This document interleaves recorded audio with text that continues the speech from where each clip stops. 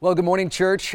We find ourselves in the last sermon through the book of Ephesians this morning, which I can't believe we started in September of 2019. But we are here, and so what I want to do this morning is I actually want to take us through the book kind of one more time. I want to do a flyover together and remember some of the rich, amazing goodness that God has given us in this book. And when we think about this church in first century Ephesus, hearing these words, what they would have heard in the immeasurable richness that has come to them in the person of Christ and in the Word of God. And so Paul starts off this letter, and if you read chapter 1, you will see over and over and over again that he continues to say things like, in him, or in the beloved, or in Christ Jesus. And he is driving home into the psyche, into the affections of these people, that they are caught up in the person of Christ. That God has done something so immensely powerful, so immensely amazing, that we find ourselves as Christians in Christ Jesus, who is seated at the right hand of God. And then we have this incredibly great news that's given to us right here in Ephesians chapter 1, verses 4 and 5. Even as he chose us in him before the foundation of the world, that we should be holy and blameless before him. In love, he predestined us for adoption to himself as sons through Jesus Christ, according to the purpose of his will. And so we acknowledged there's a tremendous and immense mystery to this, but we rested, assured, freed, and secure in the person and the work of Jesus, knowing that he saved us, that God's infinite plan of salvation that is infinitely brilliant and good and wise and kind is that he would have chosen us before the foundation of the world. Now, here's why this is good news.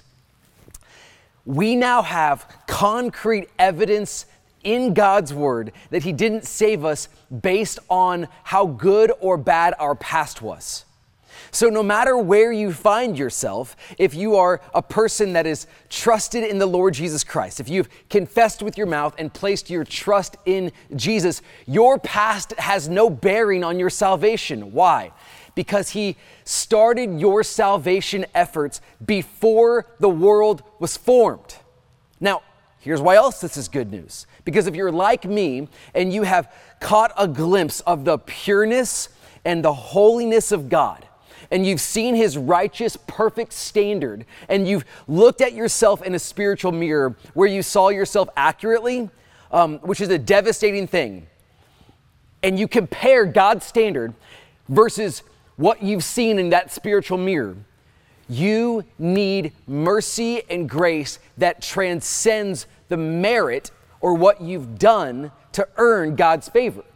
And so if we are found in him to be holy and blameless before the foundation of the world, because of his great love for us, that he adopted us as sons and daughters in the person of Christ, then our merit has no bearing on our salvation.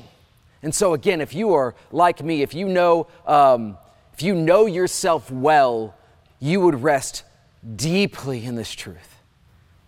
This would calm your soul. This would catalyze great, while yes, mystery, affections for Jesus Christ. Because he rescued you and he saved you, independent of your past. And not because of your merit, but in spite of what you've done. This is the goodness of Christ that we see in the scriptures. And it also tells us that we have a plan, that God has a purpose for us. So despite what I was told, I was planned, right? So the angels weren't going like, hey, red alert, Fordinal came out, he's out in 85, we had planned for him to come out in 97. That's not what happened. God has a purpose and a plan for us, and he's divinely and beautifully created us to live out the way that he's created and called us to live out, because he has a plan for our life, something that he, in his infinite wisdom, cultivated before the earth was formed. Friends, we are caught up in something immensely beautiful. we are caught up in something amazing. We are caught up in this unfolding drama of God's redemptive story, grace and mercy on our life. And he does all of this for a purpose. What is that purpose? And so we kept reading in Ephesians, and we saw what his purpose was. And he reminds the listeners and the hearers of this letter in Ephesus that the Bible and God's word and God's world, it's God-centered, not us-centered. That God is not doing all of this to make much of us, but to make much of him. And it says that he does this to the praise of his glorious grace. And so we rest in this truth, knowing that God is doing something to make much of God, and we get to be a part of this grand redemptive story. And then we kept reading, and we see later on in Ephesians that we are sealed for the day of redemption by the Holy Spirit. That we have this eternal security, knowing that the Holy Spirit is our deposit, knowing that God is going to come back and take what is his, namely the Holy Spirit inside of us. And so we rejoiced in that goodness, that we have the Spirit inside of us who has sealed us, equipped us, given us spiritual gifts to edify the body, to edify one another, and to delight in God more fluidly as we have a person of the Trinity that is indwelling inside of us as believers. What amazing news. And so we then see that Christ is exalted in this, that he is seated at the right hand of God. And then we get a gut punch. Just takes all the breath out of us, and Ephesians 2 starts. Here's what we see. And you were dead in the trespasses and sins. Paul reminds us that all of this goodness that he's just expounded on in chapter 1 is not something we were born into. Rather, we were born by nature children of wrath, is what the scriptures tell us.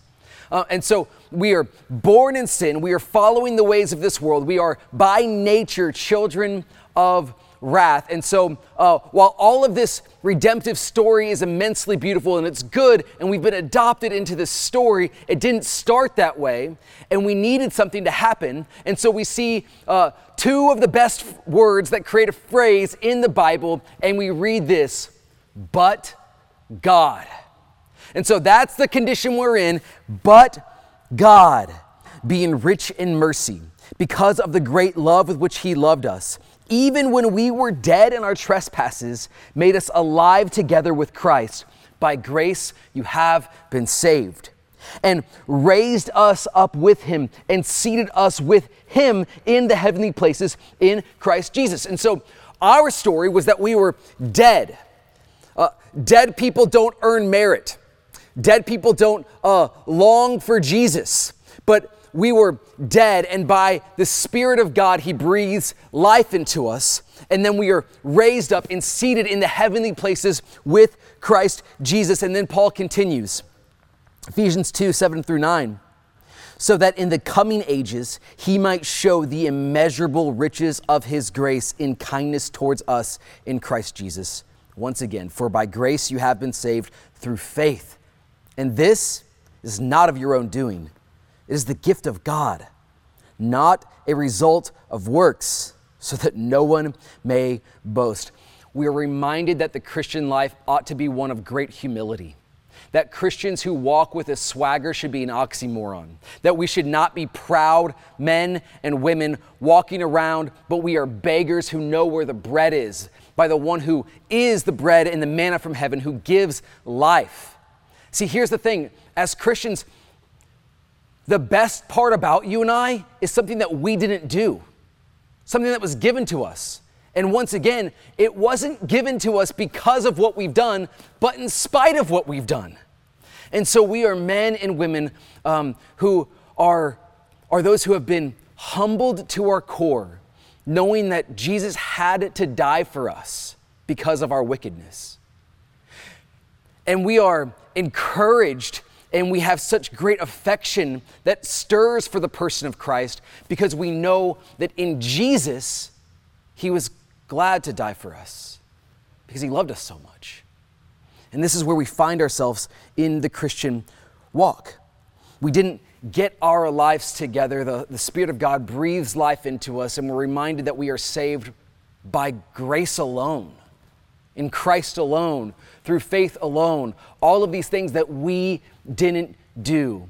And so we rejoice in that, and then we remember that we are God's poema, his poetry, his craftsmanship, that God created these things to stir our affections, to move towards right living, righteous living, that we would live in accordance with the good news of the gospel, because in that path we find life and we give glory to God. And then we see that we are, as we do all this and we're created in Christ Jesus, that because of we are in Christ, we have to be one. We have to be unified. And here's what we see in Ephesians 2:13 and 14.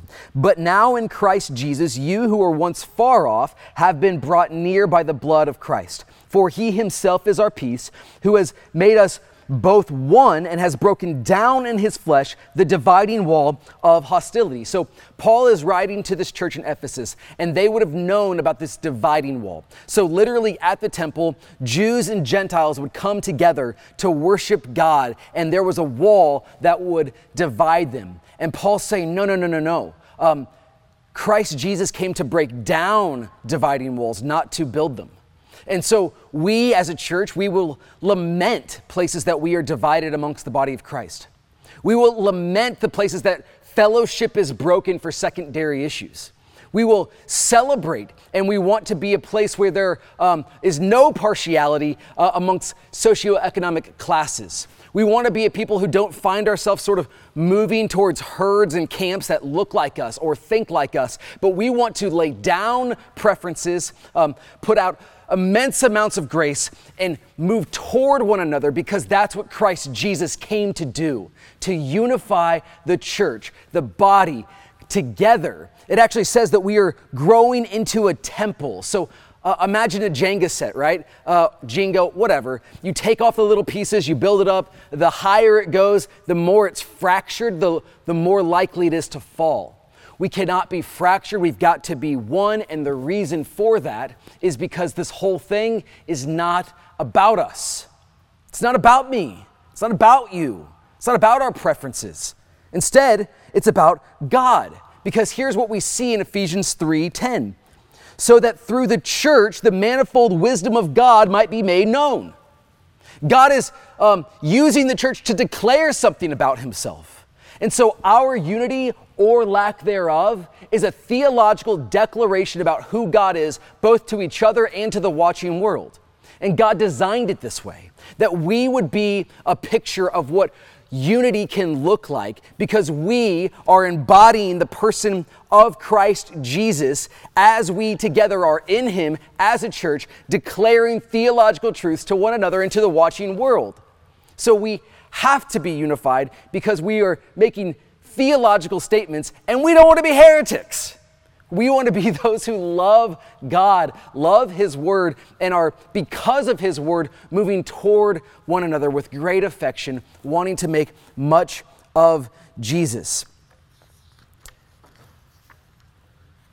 This is why infinitely holy, good, pure, beautiful, lovely God would mess around with dirty, jacked up people like me, because he's making much of himself in this, because he wants to make much of his work, his majesty, and display his goodness and beauty to the watching world.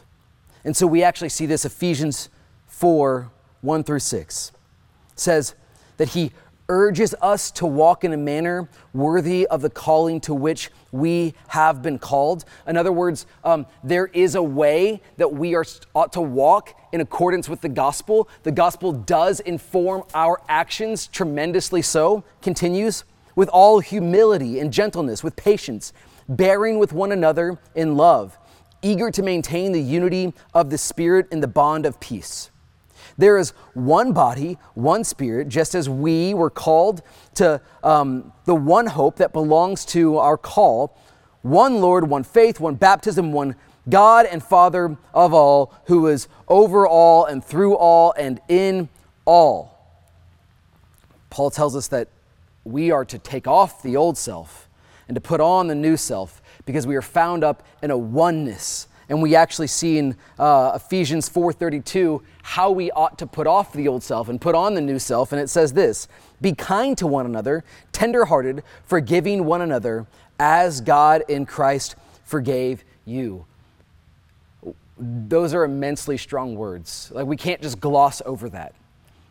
That he's saying, okay, as we're pursuing relationship, as we're pursuing unity, as we're pursuing this right theological understanding of the church, not just in our heads, but in our hearts and in our actions towards one another, here's the guardrails and the guidance he gives us.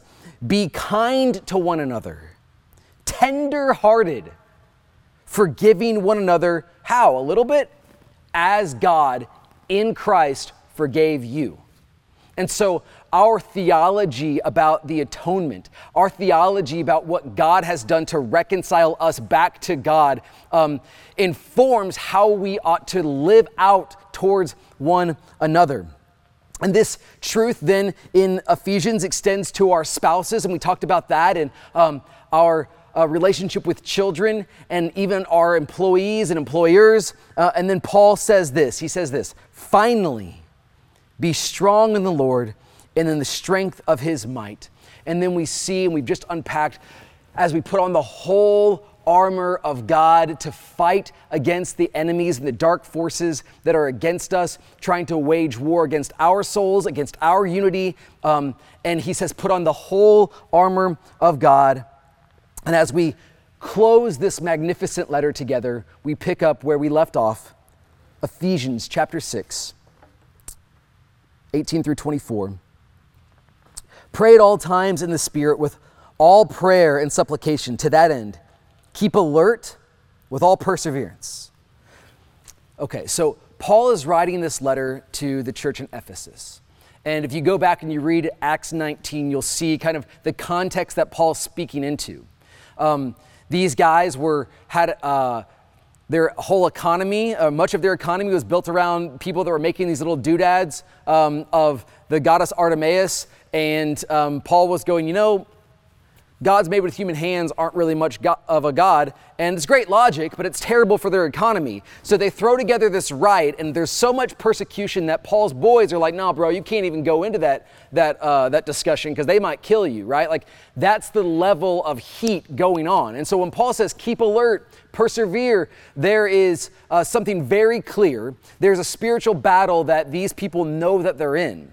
And so for us, when we have to keep alert and persevere, it is my contention that we need to keep alert that there is a spiritual battle going on around us.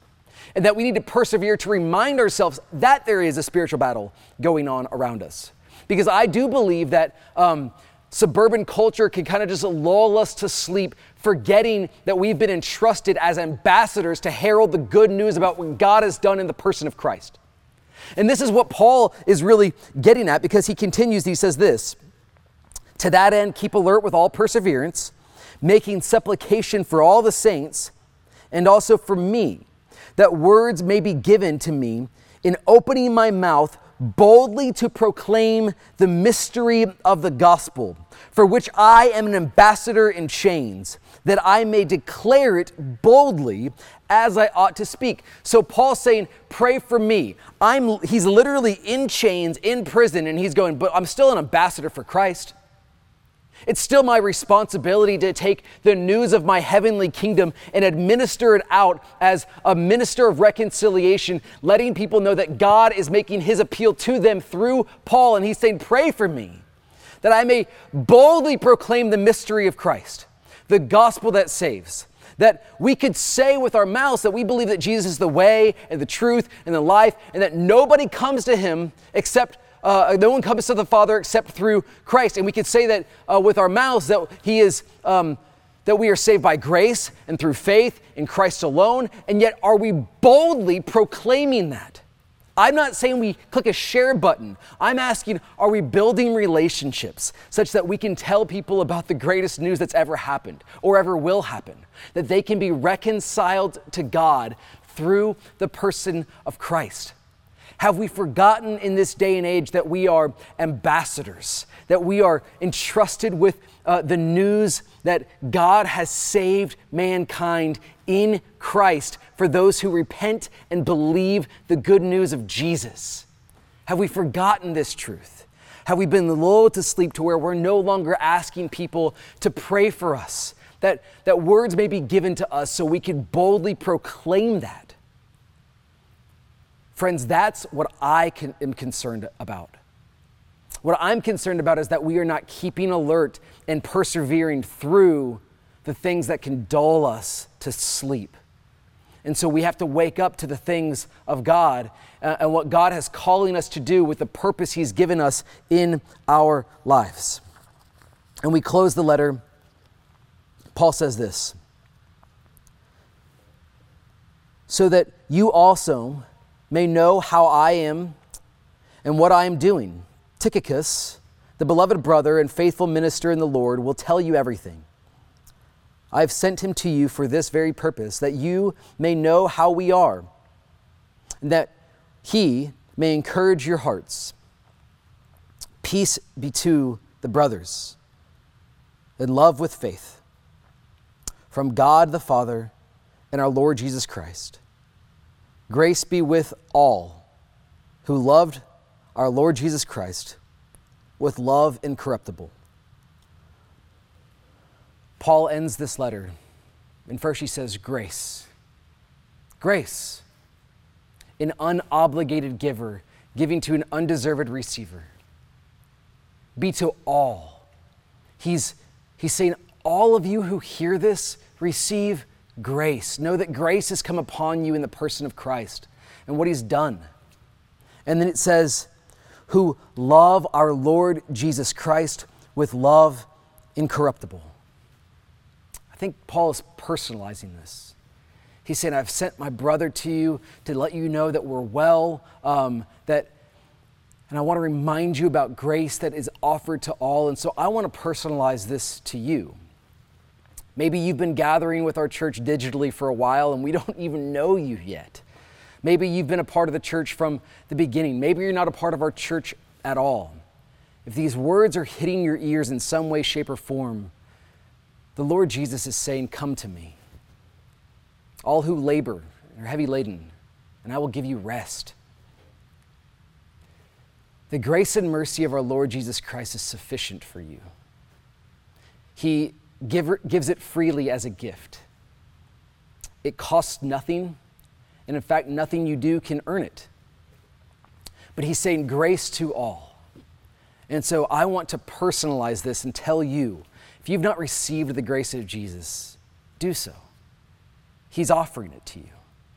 He loves you and He wants you to come to know Him and enjoy the fellowship that comes from knowing Him forever. And if you have done that and you're not walking with somebody through what that means, please reach out to us. We would love to know that. Let me pray and close our time in this marvelous letter together. God, we thank You for who You are.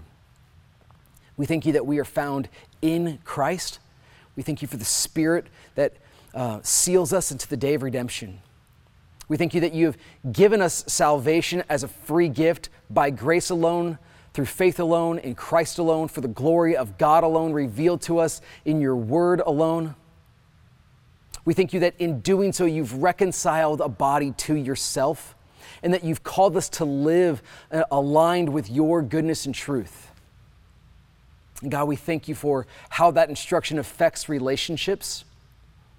We thank You that You have emboldened us with the gospel of truth. And we thank You for the grace and mercy that You've given us by sharing Your Son, sharing Your word. We love You and pray all this for Your glory. Amen. Amen. Blessings, church.